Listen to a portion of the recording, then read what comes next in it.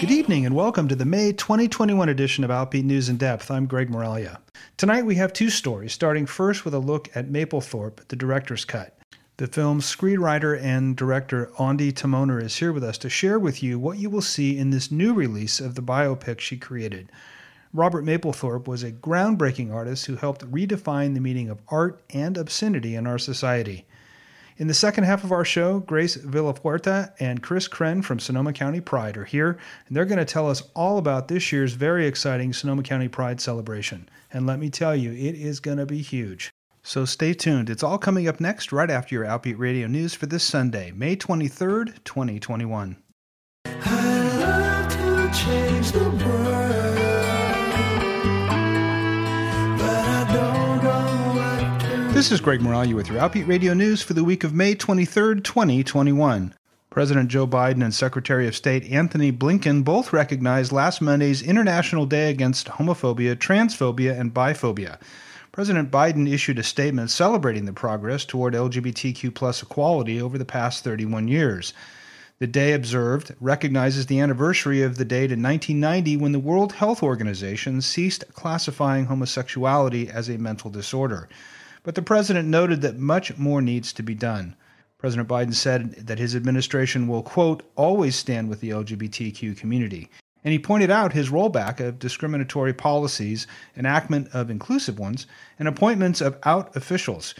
And he went on to urge Congress to pass the Equality Act, which is a broad LGBTQ rights bill that's been approved by the U.S. House, but yet to receive a vote in the Senate.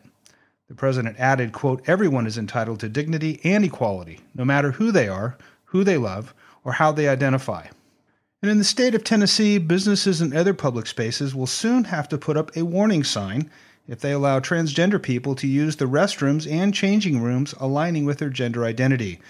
That's under a new bill signed into law last Monday by Republican Governor Bill Lee. This is just 3 days after he signed another anti-transgender bathroom bill, that one regulating restroom access in public schools. House Bill 1182 now requires any building or facility open to the general public that allows trans access to post a sign with the language, quote, this facility has a policy of allowing the use of restrooms by either biological sex, regardless of the designation of the restroom, end quote. And it applies to locker rooms, showers, and dressing rooms as well. The new law goes into effect on July 1st. And next week begins Pride Month 2021. And here in the Bay Area, more cities than ever are expected to raise a pride flag on their official flagpoles. A number of agencies are replacing the traditional 6-color version of the LGBTQ pride symbol with more inclusive designs. At the request of San Mateo County LGBTQ leaders, cities on the peninsula are being asked to fly the Progress Pride flag. Daniel Quasar designed it in 2018 by combining versions of the Philadelphia and transgender pride flags with Gilbert Baker's original 6-stripe rainbow flag. The Philly version includes a black and brown stripe at the top of the flag, in addition to the standard 6 colors of the rainbow. Those 2 additional colors and the blue, pink, and white stripes from the transgender flag form a chevron that points to the right on the Progress flag, thus symbolizing marching toward a better future. Last week, the Board of Trustees at Napa Valley College unanimously approved a resolution recognizing LGBT Pride Month and ordered college officials to fly the pride flag over the campus in June. The college, too, will raise the newer Progress Pride flag this year. For a calendar of LGBT events happening here in the North Bay, go to gaysonoma.com. For Outbeat Radio News, I'm Greg Moralia. Change the world, but I don't know what to do. Robert Mapplethorpe was an amazingly talented photographer and artist whose work redefined what art can include. It was 1990, and The Perfect Moment, a collection of 175 Robert Mapplethorpe photographs, had just opened at Cincinnati's Contemporary Art Center. The retrospective included classic nudes, sensual flowers, 2 portraits of nude children, and 5 very explicit images of gay S&M culture. The display was shut down almost immediately by law enforcement, and the museum curators were prosecuted under existing obscenity laws. Now, when the case went to court, Mapplethorpe and the museum was vindicated in a decision that redefined the meaning of art in America. Curiously, screenwriter and director Ande Timoner's biopic Mapplethorpe suffered a similar form of censorship when first released. But fortunately, now that too has changed. Here to share more about Mapplethorpe, the director's cut, is screenwriter and director Ande Timoner. Welcome. Thank you for having me, Greg. This is a very exciting biopic to be talking about. I love Robert Mapplethorpe's work and all of the influence that he had. But before we get talking about that, for our listeners who don't know your work, tell us a little bit about your background and what got you into filmmaking and your attraction to Robert. So I never really thought consciously that I would become a filmmaker. But when I was a student at Yale, I was a junior, I just picked up a video camera and went across the country and started asking people questions over spring break of what made them happy and what they feared the most and what they thought of gays in the military, because it was 1992 and that was a hot topic. And I realized with a camera in my hand, I could get all kinds of conversations going and have a much more enriching experience rather than just stopping into a convenience store and buying a bag of chips. Suddenly I was embroiled in debates and it was a lot of fun. So the camera has always been a bridge into worlds I could never otherwise enter, or I felt I couldn't. And I started with women in prison in Connecticut for a class at Yale about transgressive women in American culture. And that led to one woman's story. And I made my first feature, The Nature of the Beast, and then came out here and really told the story of art and commerce by following two bands, rock bands, over 7 years for a movie called Dig that won Sundance in 2004. And I didn't really even have Sundance on the radar, but it did change my career and led to many opportunities and many more films that I've made over the last 17 years since then. What a cool way to spend spring break. Yeah, well, that was a great idea going, except for the 3 speeding tickets that I incurred in Kansas on my way back, trying to make it to school back on time. It was a little bit of a short window to try to traverse the nation and come back. But I turned that into my first film, which was called 3,000 Miles and a Woman with a Video Camera, because I asked a man in a convenience store what he feared the most. And he said, women with video cameras. So that's when that's how that title came about. But I've always gone on, like whether it was Dig or We Live in Public, which brought me back to Sundance in 2009. And we again won the grand jury prize with that. Also about what I call an impossible visionary, a person who takes on the impossible and sort of acts impossibly because they have to withstand the doubt and ridicule of people that don't necessarily understand what they see at the time that they see it. And I've made movies and series about these kinds of people. Bjorn Lomborg from Cool It, a climate change expert and economist, also very controversial. And, Josh Harris in We Live in Public, and Jimmy Stice in Jungle Town. And the list goes on and on. When I got to Robert Mapplethorpe, I wanted to bring him alive. And everyone that I'd made these documentaries about was alive or is alive at the time that I made the film. And so I needed to write this film. And I felt like it would be so exciting and important for artists and for LGBTQ people everywhere to really see him come of age, come into his artistry and come into his sexuality all at the same time. That's what happened. It's like peeling back an onion or something. When you're an artist, as you make your work and as you kind of explore and filter the world through your own experience, you learn more and more about yourself, and Robert, when he picked up a camera in his, early 20s, it led him into clubs that he, really the underground and BDSM and all of that, S&M clubs that weren't even an apple in his eye at that point, and it became undeniable. His sexuality became undeniable to him, even as it meant that Patty and he could not continue, Patty Smith, and he could not continue to be partners and life partners as he thought he would be spending his life with her. And then also his family, staunchly Catholic. He was raised in the Catholic Church as an altar boy. And he was very intrigued and entranced by the iconography of the Catholic Church, and a believer. And then to be gay was just, obviously going to put him at odds with his father, with his family, and with the church. And so I really wanted to make sure to document where the brilliant conflict and contrast in Mapplethorpe's work comes from. And it really comes from his relationship to the church and his family. And so that was a very important part of telling the story as well. So what, some biopics are just like a day in the life, but this was important to me to kind of track his life almost in fast motion. And so you had to do all the research then. Yes, actually, once I was invited to the Sundance Directors Lab and Writers Lab with the project, and I got to shoot 4 scenes in 2010.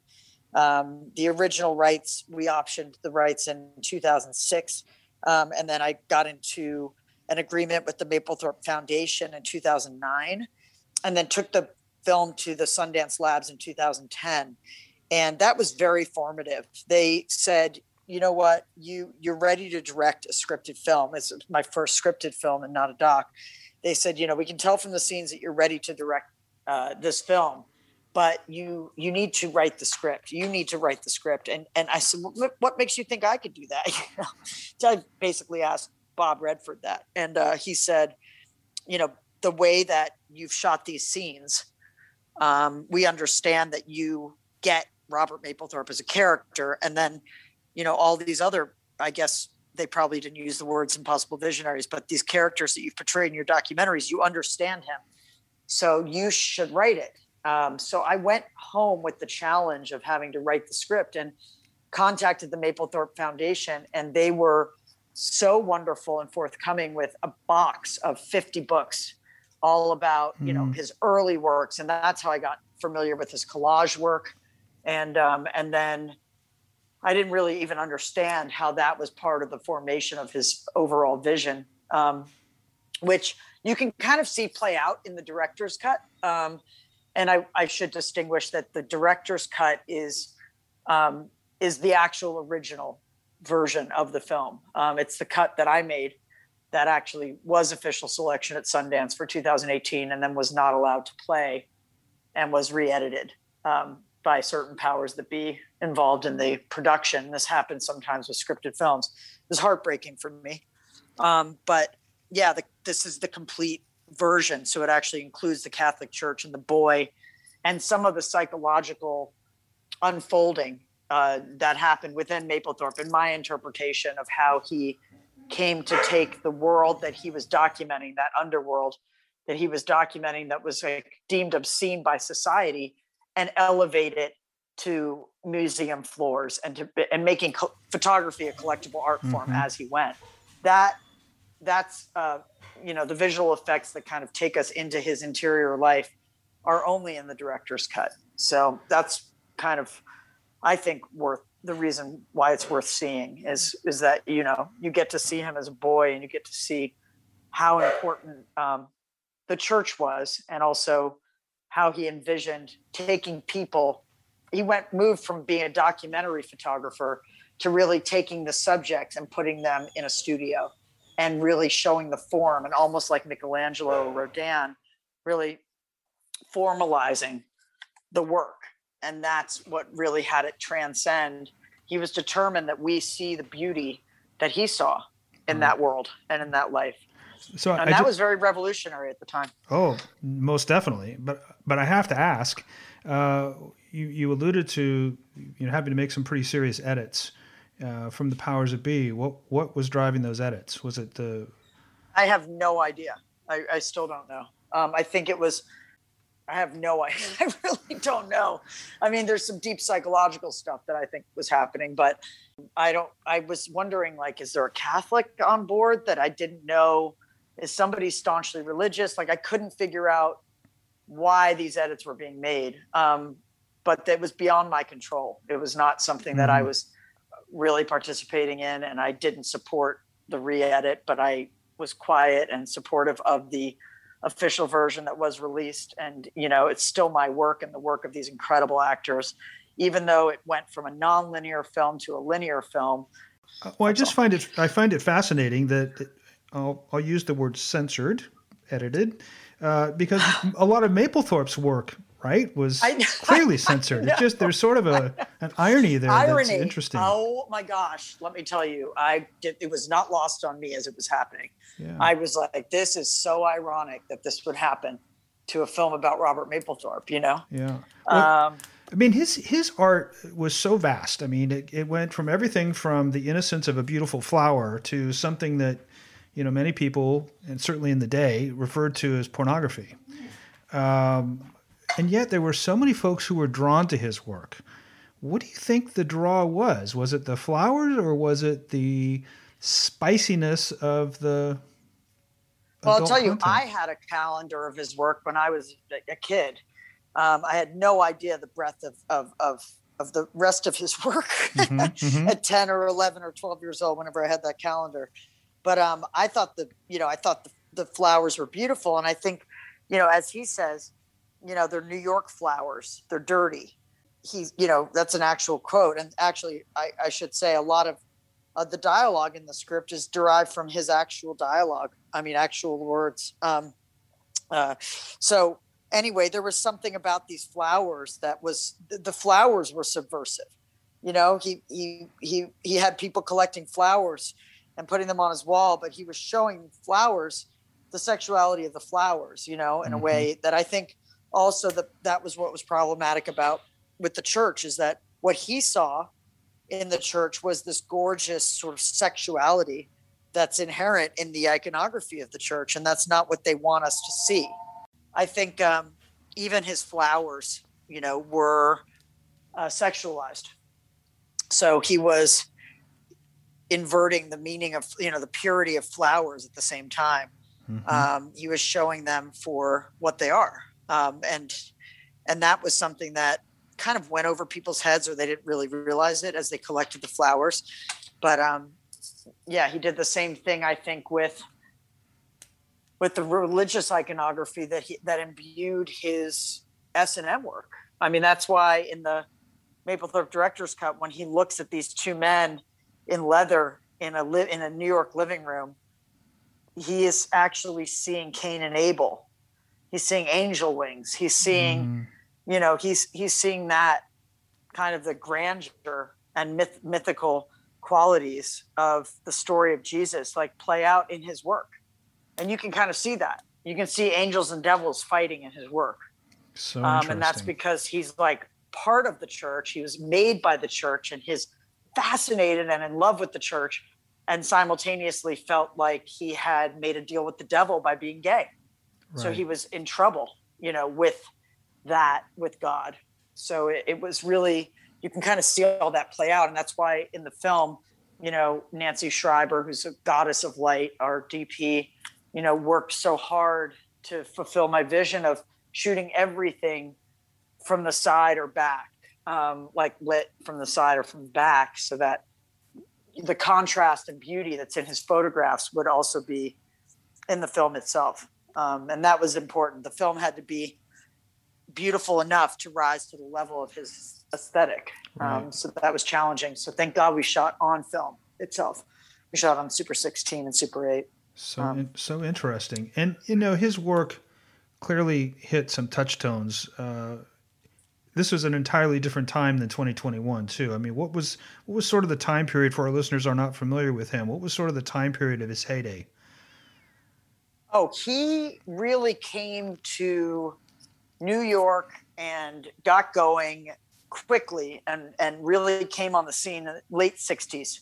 So 68, 69, 70, he was living at the Chelsea Hotel, and then met Sam Wagstaff, who was absolutely crucial to him. We wouldn't even probably know who Robert Mapplethorpe was if it wasn't for Sam. So this is a time absolutely crucial. So this is a time period where, there's the sexual revolution going on across the country, but there's also, Stonewall and the emergence of a gay culture, but still a real pushback from some very conservative views.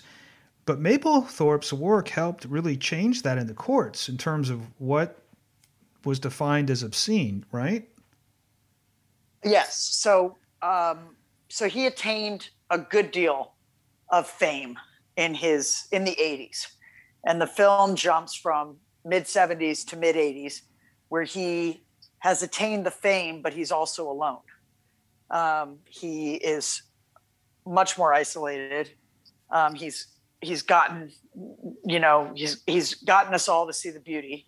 Not all of us. He's actually already, and still even alive. He was, as you see at the end of the film, like there were protests outside the Whitney retrospective. That was the last public event that he attended. And, he was called a pornographer and all of that at the time. Jesse Helms used him as really the way to kind of strip the NEA of all their funding, because they funded this show called The Perfect Moment, which was finally the realization of his dream, which was that his work would all be displayed together, so that the whole range from the S&M to the Flowers would all be show. And at this point, just to give you an idea, whether it was Sigourney Weaver or Susan Sarandon or Donald Sutherland, celebrities, you really kind of weren't famous if you weren't photographed by Robert Mapplethorpe in the 80s, So he even though he was still doing the bullwhip up the ass, and cross-dressing before anybody did, and doing all of these really transgressive, creating all this transgressive imagery, he was also one of the top portrait artists there were alive. So it was really as he was dying that The Perfect Moment opened. And then Dennis Barry, the gallery director for the museum in Cincinnati, the Cincinnati Art Museum, was taken away in handcuffs for displaying the ex-portfolio to the people there. And then the Corcoran Gallery in Washington closed down the show. And this is what actually made Mapplethorpe a household name, I think. Posthumously, even today, friends of mine who are part of an organization called the Creative Coalition that goes for funding for the arts, they have to battle the words Robert Mapplethorpe on Capitol Hill to this day, even though so much of what he photographed would seem mild by today's terms. Right. When you take into consideration Instagram and TikTok and the deep, dark internet. Right. It's, Mapplethorpe was way ahead of his time, though, way ahead of his time. No and doubt. And it was this, it was the closing down of The Perfect Moment that really showed just how stigmatized so much of what he documented is still and was then. Yeah. So you obviously knew a lot about him going into this project, but then you talked about being given this collection of books to read, and you obviously learned more about him. What's the one thing that surprised you or that stood out to you most about him that you didn't know? Wow. I didn't know that he knowingly spread AIDS. I had no idea about that until I point blank read that in the Patricia Morrisroe biography, Mapplethorpe. And I put that in the script, and I expected that the Mapplethorpe Foundation might ask me to take it out. But they didn't, because that truly happened. And I think my reasoning on that is that, again, this is a person who feels like he made a deal with the devil. So I set that up early in the film when he sleeps with his first man. And he explains that he's now met the devil, and he sees him. And this is all documented. I mean, he took an acid trip and he saw the devil in his first boyfriend, David Crowland. And so he's, all of that internal conflict and tension plays out. And Matt Smith, and I have to say, his performance is extraordinary. He was, Prince Philip in The Crown. We cast him way before The Crown, years before it was necessarily he was even financeable, because as a lead star, but his reading was incredible for the part. He really had the gravitas and the mercurial essence of Mapplethorpe. And but nothing could have prepared me for his extraordinary performance. And we shot the whole movie in 19 days. Wow. So he shot, we covered 4 decades of period in 19 days in New York. And he had to do the range from, young Mapplethorpe dropping out of Pratt to Mapplethorpe dying of AIDS at 42 years old. He did all of that flawlessly and beyond. But yeah, I think that, including knowingly spreading AIDS, that, he believed that everyone who was gay knew what they were doing. They knew that the risks they were taking, and they were all responsible for themselves. And he was so angry at being cheated out of this life that he went ahead and did something very, very selfish. And I learned that, I loved him still, that I could relate. I could have compassion for him and empathy for his choices. And I'm asking the audience to do that as well by including it in the film, because we all have, flaws, and in this case, he had a fatal flaw, and it was fatal for other people, I'm sure, who he spread the disease, the disease to. But it doesn't take away from the fact that he did incredible things in his life, that he changed history and changed culture and really was one of the primary cultural lightning rods in our history. So both things exist simultaneously.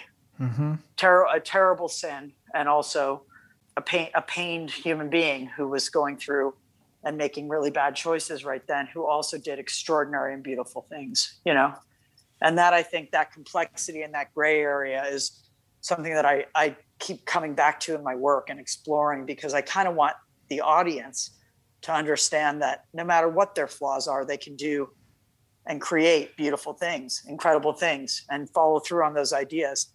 I think it's somewhat empowering to see that, instead of glossing over some of these things. That's a pretty powerful lesson. Yeah. I also learned about Patti Smith and how they weren't together for, their friendship really disappeared for a good almost decade till he was about to die. And so you see that kind of play out in the beginning of Act 3 of my film, where he can't get her on the phone, and it was very tender to have Marianne Rendon, who did an incredible job playing Patti, return to his deathbed. So you see him sort of hallucinate that he sees Sam Wagstaff, who was played by John Benjamin Hickey, an incredible performance. And then he thinks he sees Sam, but Sam's an apparition. He has already passed away from AIDS. And then Patti appears, and it's really a beautiful reunion. But I didn't know that. I didn't know that because I think in popular culture, everybody thinks that they were like Frida and Diego, and that they were like partners till the end. But there was a great space where he was alone. He had lost Sam, he had lost Patti. And I think part of the reason for that is that he could make everything perfect in the frame of the photograph, but he couldn't perfect people, and relationships and people are messy. And I think the more he went down the rabbit hole of making everything absolutely spick and span perfect, the more that relationships frustrated him, Fascinating. Fascinating. Yeah. So as you look back at all of his work, and you've seen clearly the full spectrum of it, if you had to pick one piece of art to hang in your house as your favorite, what would it be? You got some great questions. There's a shot, there's so many, but you'll see my favorite photographs in the credits, actually. Yeah, I mean, by the way, that was one of the most enjoyable aspects of getting to write the script, was getting to imagine how some of these photographs came to be. Like the knife and the flower, and picturing that maybe that flower was given to him by his father, who he had a lifelong conflict with. And seeing him make these photographs, bringing that to life, and kind of knowing where getting an understanding of where these photographs came from was really a lot of fun. That was probably one of my favorite things. So I love the knife and the flower, which we actually picture him making in the film, but also the American flag, the way he shoots the American flag and his relationship to the American flag. You'll see that play out through the film too. And you'll see that photograph in the end credits. I probably would put that on my wall. And also, you know, him in drag, I just think is beautiful and so ahead of his time and so outrageous back then. And I also really love the black man and white man hugging. They're Ken Moody and Robert Sherman are the two men hugging in that photograph. I forget the name of the photograph, but it is beautiful, beautiful, beautiful picture. And again, ahead of its time in terms of coming together despite race and all of that. Ahead of its time, but very timely today, huh? Yes, perfectly on time for right now. Yeah. So the director's cut began to stream or become available on streaming services early April. We reported that on our news segment. So what have you heard so far? What's the reaction been?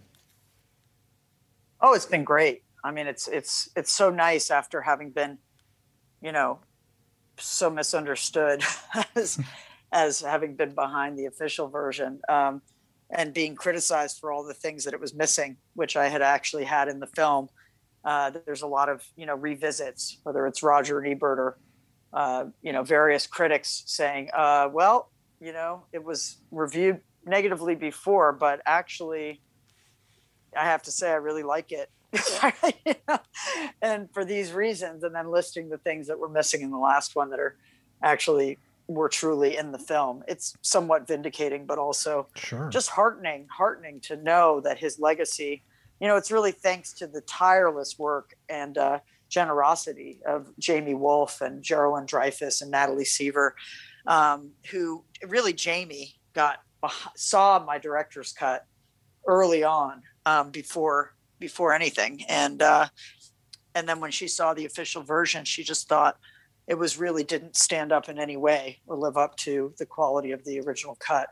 And she fought for years and years to make this happen. So, and she made it happen. So it was just tenacity and grit, which I'm so appreciative of, you know. I was never going to be able to do that. That's great. And so the fact that it's on Hulu now and Canopy and available everywhere, ostensibly forever, is beautiful.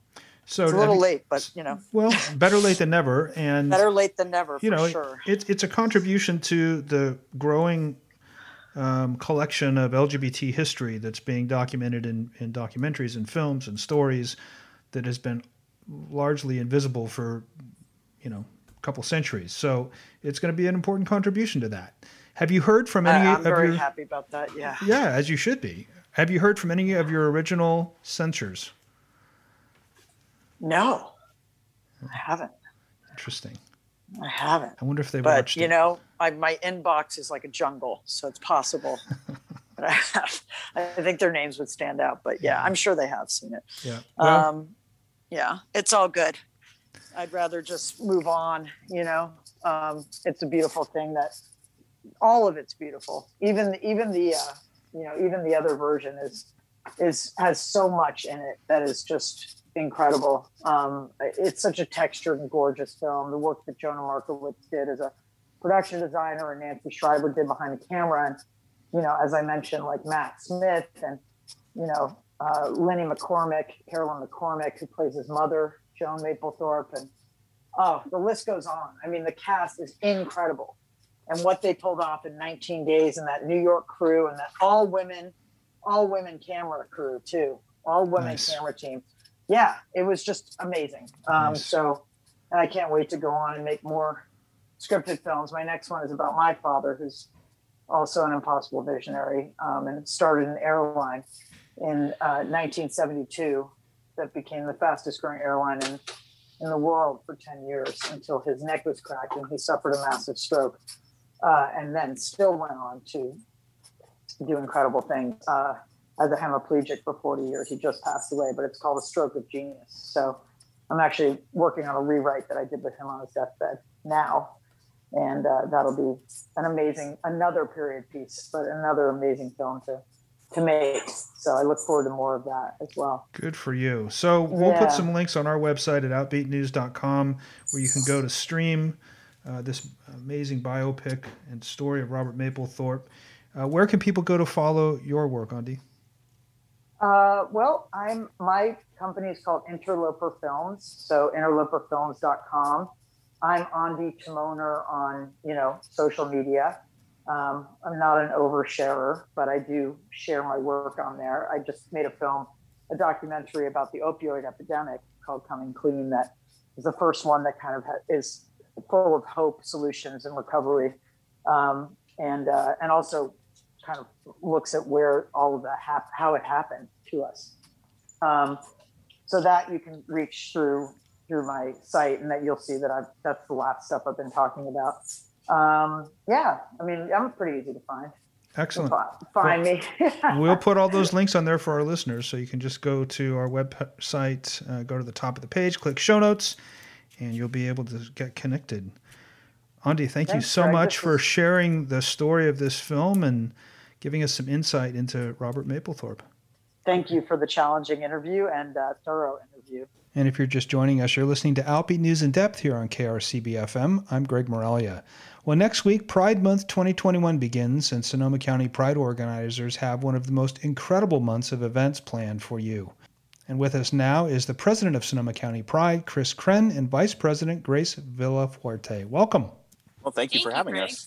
So last year, everybody was really stuck inside in quarantine, and we missed out on a lot of Pride celebrations here in Sonoma County and around the area. But you still did some Pride activities last year. For those people who missed it, talk about how you maneuvered around the quarantine.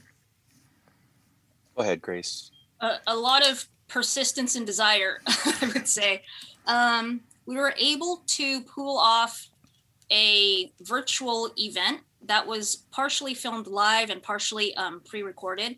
Mm-hmm. And that included a lot of performers, singers performing. And we were able to film that at Luther Burbank Center and live stream the event for Pride. And what was super exciting is that in quarantine, I think a lot of us folks who do events, we've gotten a chance to be more creative in quarantine. And with these limitations and Zoom and all these things that people are using now, it gives us an opportunity to kind of think outside the box. Mm. And so what was exciting about 2020 Pride is that we got to really include and incorporate a lot of individuals in our community. So everybody had the opportunity to be part of Pride and in the virtual event, even though we were all quarantined at home. And one of those ways was we went around and asked folks to do a personal video. And folks who couldn't leave their house and meet us at one of our locations, mm-hmm. they were able to submit a personal video. And some of these things talked about what their experience was in quarantine, including something that maybe they discovered about themselves. So that was pretty exciting. And then also in our virtual Pride, we got to highlight some members of our community that have been doing outstanding things. So even though 2020 was pretty crazy and we had to do a drop in the bucket compared to what we usually do, it was still pretty exciting. And all the folks who attended, we've got a lot of positive feedback from them, and folks are still watching it. It's recorded and on YouTube and on our Facebook, so people can still watch the event. Yeah, that's really cool. It's almost like a little time capsule, of that particular moment that people can go back to and say, yeah, I remember getting stuck inside the house for a year. Right. One of the cool things was all of our content that we produced, we got to share with other prides too. So other prides around the world got to see glimpses of what Sonoma County is all about. That's nice. In the broadcast. So I watched it and I thought it was great. And again, for a locally produced event that was put together really, I'll say in the last minute, but a lot more time went into planning it than that. But in some extraordinary circumstances that nobody has been in before, I thought it was really fun. And we'll put a link if you missed it, for our listeners out there who didn't get a chance to see it. We'll put a link on our website at outbeatnews.com. Just click on show notes at the top of the page, and we'll have a link to last year's celebration. You can take a look at it. This year's theme is Beyond the Rainbow. So talk about where that idea came from and its meaning and context today. So yeah, this year's theme is Beyond the Rainbow, Surviving, Reviving, and Thriving. And the idea was, first of all, I'll go with the Surviving, Reviving, and Thriving. Everybody in the last year has been affected by COVID, obviously, by the shelter in place. And some folks were able to really thrive in it. And some folks are still really just surviving. And some folks, as we come out of shelter in place a little bit, some of us are starting to get their bearings and we're starting to see each other and that sort of thing. But it's an acknowledgement that everybody is in a different place. Mm-hmm. You know, we all were in different circumstances when COVID hit, and we were all affected differently, some financially, some personally. A lot of people suffered losses of their family and friends. And we wanted to have a theme that kind of encompassed that, included everybody, and also was inspiring for folks to not only go towards their rainbow, but beyond it, which for us, I think we can all kind of self-define what our rainbow is, but I think in this way, we kind of talk about, you know, our hopes, our dreams, our goals, that sort of thing. And so we want to encourage everyone to not only reach their goals, but also look past that, with the acknowledgement that we're all, you know, some of us, we're just trying to stay afloat. We tied it in with The Wizard of Oz to show Dorothy's journey through the movie. And, you know, she's got all these hurdles and trying to get home and trying to get back to that point, the balance point where love and everybody, where her family's at. And we felt that it matched the theme really well. So we're pulling in elements of Wizard of Oz into everything that we're producing for the summer. Yeah. Great. And along with Dorothy, there were so many characters along her journey that helped her. And we want to acknowledge that. We want to help folks. We hopefully created a month-long series of events in June that will include everybody, folks of different ages and abilities, folks who can go out and participate in in-person events, and folks who cannot come out of their house at all. And so traditionally, if folks are new to Sonoma County, you know, the usual Pride celebration has always been on the first weekend of June.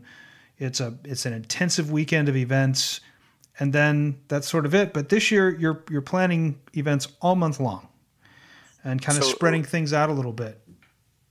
Yeah, we did that because of COVID. Right. Actually, we did it for the social distancing aspect, and we knew that putting together any of our events, usually we have a very large draw. So we really were trying to plan each one of our events to be socially distanced. And so there's caps on the number of people that can be at each one. And we've done hybrid events. So we have pieces of events, like the drive-through parade is a great example. That's one of our first major events that's coming up. And this particular event will be streamed. We're going to do a stream version of it. So people that are still don't want to come out or don't want to come out and still be in their car and safe drive through, they can watch the live stream version so they can see what's going on and have an opportunity to at least participate online virtually as well. So we've been working hard to reimagine every aspect of Pride, our traditional Pride, and try to bring it back out there for everybody. That's awesome. So let's kind of break things down a little bit based upon what you know right now. I know that you're still finalizing some details. When does everything begin? We actually start our events on June 1st with the raising of the Pride flag over the Rosenberg building in downtown Santa Rosa. And that will be live streamed as well. The stream will start about 11, and then we'll raise the flag at noon. Or sooner, depending on if our group all gets together. Okay. Unless we're running on gay time, and then that's different. And who all is going to be participating in that? This year, it'll be mostly the Pride Board due to COVID regulations. We have to actually get in a really cramped elevator to get up there. So we're keeping it a small group. Our friends from Visit Santa Rosa usually come and join us too. So they'll come over. You can actually watch us in person on the square in Santa Rosa to put the flag up, but we will be streaming from below the flag when we do it. So you can see the behind the scenes of us getting it up there and in the cramped elevator and all of us talking and all the fun stuff that before it goes up. Great. And also on June 1st, we will be releasing our scavenger hunt list, which it will take folks can participate in the scavenger hunt throughout the month. But the list, like I was saying, in order to include everybody who may be able to run around and participate in all these events, or folks who are going to be staying at home, as well as families and etc. We'll be releasing a scavenger hunt, and it's going to be comprised of a bunch of different kinds of activities. A lot of them actually will be taking selfies throughout Sonoma County. For example, standing on the Rainbow Crosswalk Triangle in Santa Rosa, taking pictures of themselves with the Pride flag in the different cities in Sonoma County. Also supporting some of our sponsors and taking a selfie with themselves, either at Grayton Casino or Brew or something like that. And then also if folks want to get a little more personal, they can make a video of themselves talking about various things. For example, maybe giving a message to somebody who's thinking about coming out, somebody who was maybe an LGBT hero for themselves as they were coming out, that sort of a thing. And then there's also going to be some surprises of on some of the days, folks will have some special things to do if they want to participate. Not everyone needs to do all of these activities, but it'll just be a kind of a fun thing for folks to participate in. And so where would people go to get the scavenger hunt list on June 1st? That'll be both on our website and Facebook. And so the scavenger hunt's going to run through the entire month? Yes. And so folks can submit their pictures throughout the month if they like. We'll have a hashtag. And then also if they don't want to use a hashtag, they can submit it via email or by text. Excellent. That should be fun. All right. So that's all June 1st. What's after that? Well, right before the parade on Wednesday, June 2nd, we start a series of Zooms called Friends with Dorothy. It's a community interaction Zoom and educational panel that we want to do. So every Wednesday we have different topics and different nonprofits that we're working with to produce the Zooms, but there will be a social hour at the beginning. And then we'll go into different, like our first panel is the LGBTQI plus needs assessment survey. And the coalition will come in with us and talk about it and talk about how important it is. And we work from there. We've got different topics for every Wednesday throughout the month of June. What time do those events take place? It'll start at about 5:30 with about the first half hour being a social, whoever wants to participate in the social. And then from about 6 to 7 will be a presentation by speakers or a panel of speakers. And then the last 30 minutes will be participation or Q&A with the audience.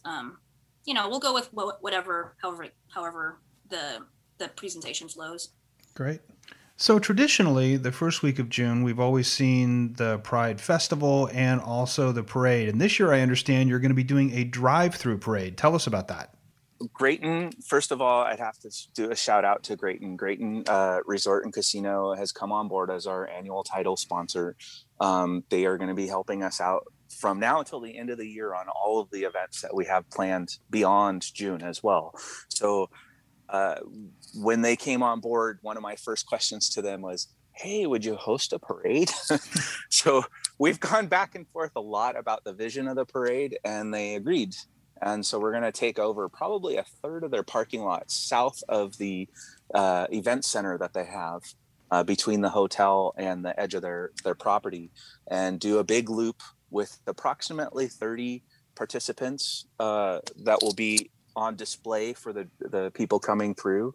And we're also working with a theatrical team to add some extra gayness to the parade. So I don't want to give out too much, but we're kind of excited. Things are coming together, and it's really starting to look very exciting on our side. Oh, I was just going to say, it's turning into quite the production. And if folks haven't seen a drive-through parade before, which I haven't been part of, the float contingents will be stationary, and the spectators will stay in their vehicles and drive past the different contingents. Oh, okay. So I was just going to ask about how that was going to work. So 30 or so stationary floats, and the participants really are going to be the ones that will drive through a little pathway to see all these displays. Exactly. Very and cool. we're also We're also set up time slots on the it's free to go through the parade. It's free to drive through it. We are asking for donations to help for the cost of the parade. We're working with some sponsors, but we don't have one committed specifically for the parade yet. So we are asking for people to help us out a little bit when they come through. But it's set up for 15-minute increments on our website to do a reservation. So you can, like 11 o'clock, 11:15, you can go in there, choose when you'd like to come through, register. Again, it's free, and it's just reserving your spot so that we can control the flow of traffic through the parade. Okay, so from 11 to 2 on June 5th, which is a Saturday, right? Yes, sir. And in order to attend, you need to go to the Sonoma County Pride website and register first, sign up for a slot so that there's not this gigantic traffic jam going into the Great Casino. There will be some special instructions on your ticket. We're going to send a message out where everybody should come in through the business park entrance of Grayton's property, which is on the south side of their property. Okay. Which will give directions on our tickets so everybody knows. Fantastic. And do you want people that are going to be driving through, to dress up any particular way? You mean decorate their car? Yes. That's a great idea, Greg. Let's have folks decorate their cars. Yeah, that would be awesome. That would be awesome. Brush up on Wizard of Oz themes. Yes. Brush up. We haven't announced any of that, but we'd love to have. Okay. I think that would be awesome. And we will, just like our regular parades, contingents will be voted on. There will be judges, etc. So things, we're trying to keep things as similar to the parade as possible. But I will say this is turning into an over-the-top production that you will not want to miss. That sounds really fun. If everything goes as planned. Yes, if everything goes as planned, without us being too vague. It should be a lot of fun. I don't doubt that. So when people show up and they drive through, how much time should they plan to spend going through and looking at the parade? I would say plan your visit at least for a half an hour. Okay. And Grace, you mentioned it's going to be live streamed? Yeah, so Chris and I will be running around live streaming on, I believe, YouTube and Facebook. So that folks who cannot attend, will be able to witness it as well. Terrific. And that broadcast will start at 11 a.m. If not sooner. Very good. Yeah, we'll be online probably sooner, just checking in with everybody. And one of our feature presentations will be SF Cheer this year. For the first time ever, SF Cheer is coming up to Sonoma County to celebrate Pride with us. So they will be in our parade, as well as our the concert at the end of the month, which we'll talk about. Great. So that's happening on June 5th. Give us a sense of what else is happening moving through that first week of June and into the second. After the parade, June 6th, we're working with Santa Rosa Gaydar to host a drag high tea at Tudor Tea House in downtown Santa Rosa.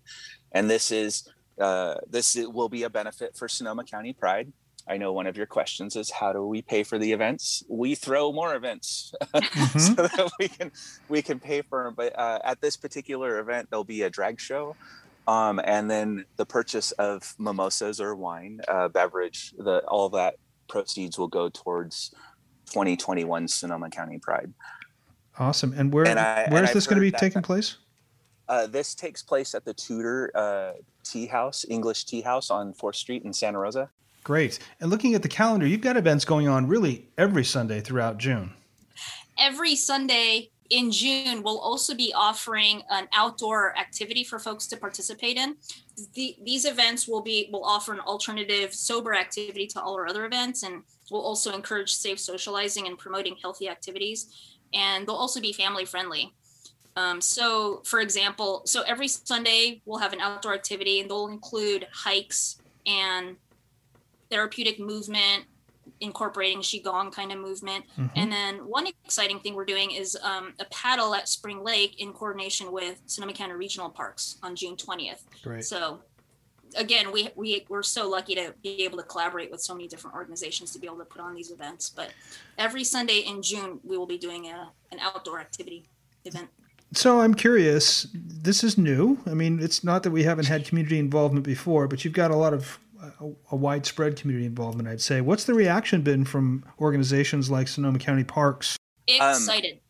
Yeah, excited. Well, with the COVIDs, compliance being pulled back a little bit and the changing tiers, that like Sonoma County Regional Parks is very excited to get out and promote some of it, because that's not only is it outdoor, I mean, it's educational too. A lot of people don't even know we have all these great resources that we can take advantage of. And so we're trying to help cross promote. I think it's good. It's great for our health. It's great for our mind, especially after being locked up for a year, Yeah, it's terrific.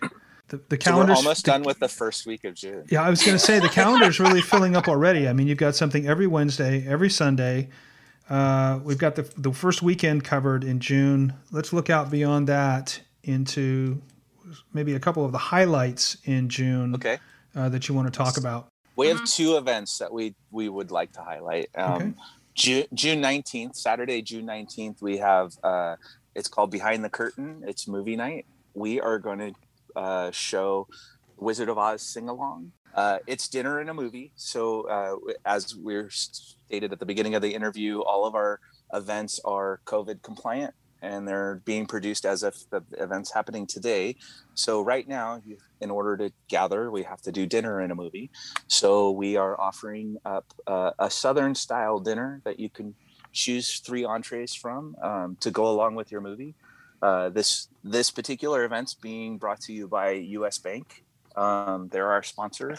And then our big claim to fame event, one that if there was only one event that you could go to out of everything on our schedule, it's the Pride concert that will take place on June 26th. We're planning on having Todrick Hall as our headliner. Wow. Tickets are on sale right now.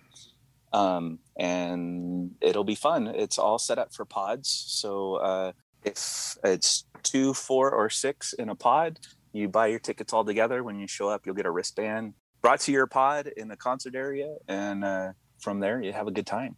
That's terrific. Well, he is quite the entertainer, so anybody who goes is going to really enjoy the show. You also need lots of volunteers for all of these events coming up. How can people get involved? They could start at our website, and then if you want to volunteer, just go to the volunteer button and click on that, and that will take you to a page where it has all the days and shifts and tasks that need to be done. So you can just self sign up. Perfect. And what's the website? Give us that website address. SonomaCountyPride.org. Grace and Chris, thank you so much again for all your time and your thoughtfulness and your energy. And we'll look forward to seeing you in Zoom or maybe even in person. Yay, thank you. Happy Pride, everyone. Happy Pride. Thank you. And that wraps up our hour. I'll be back next week with an Outbeat Extra edition of Outbeat News in Depth and celebrating the 6th anniversary of marriage equality here in the U.S. with special guest Jim Obergefell. He was the lead plaintiff in the Supreme Court marriage case. In the meantime, have a great week, and thanks for spending your Sunday night with us.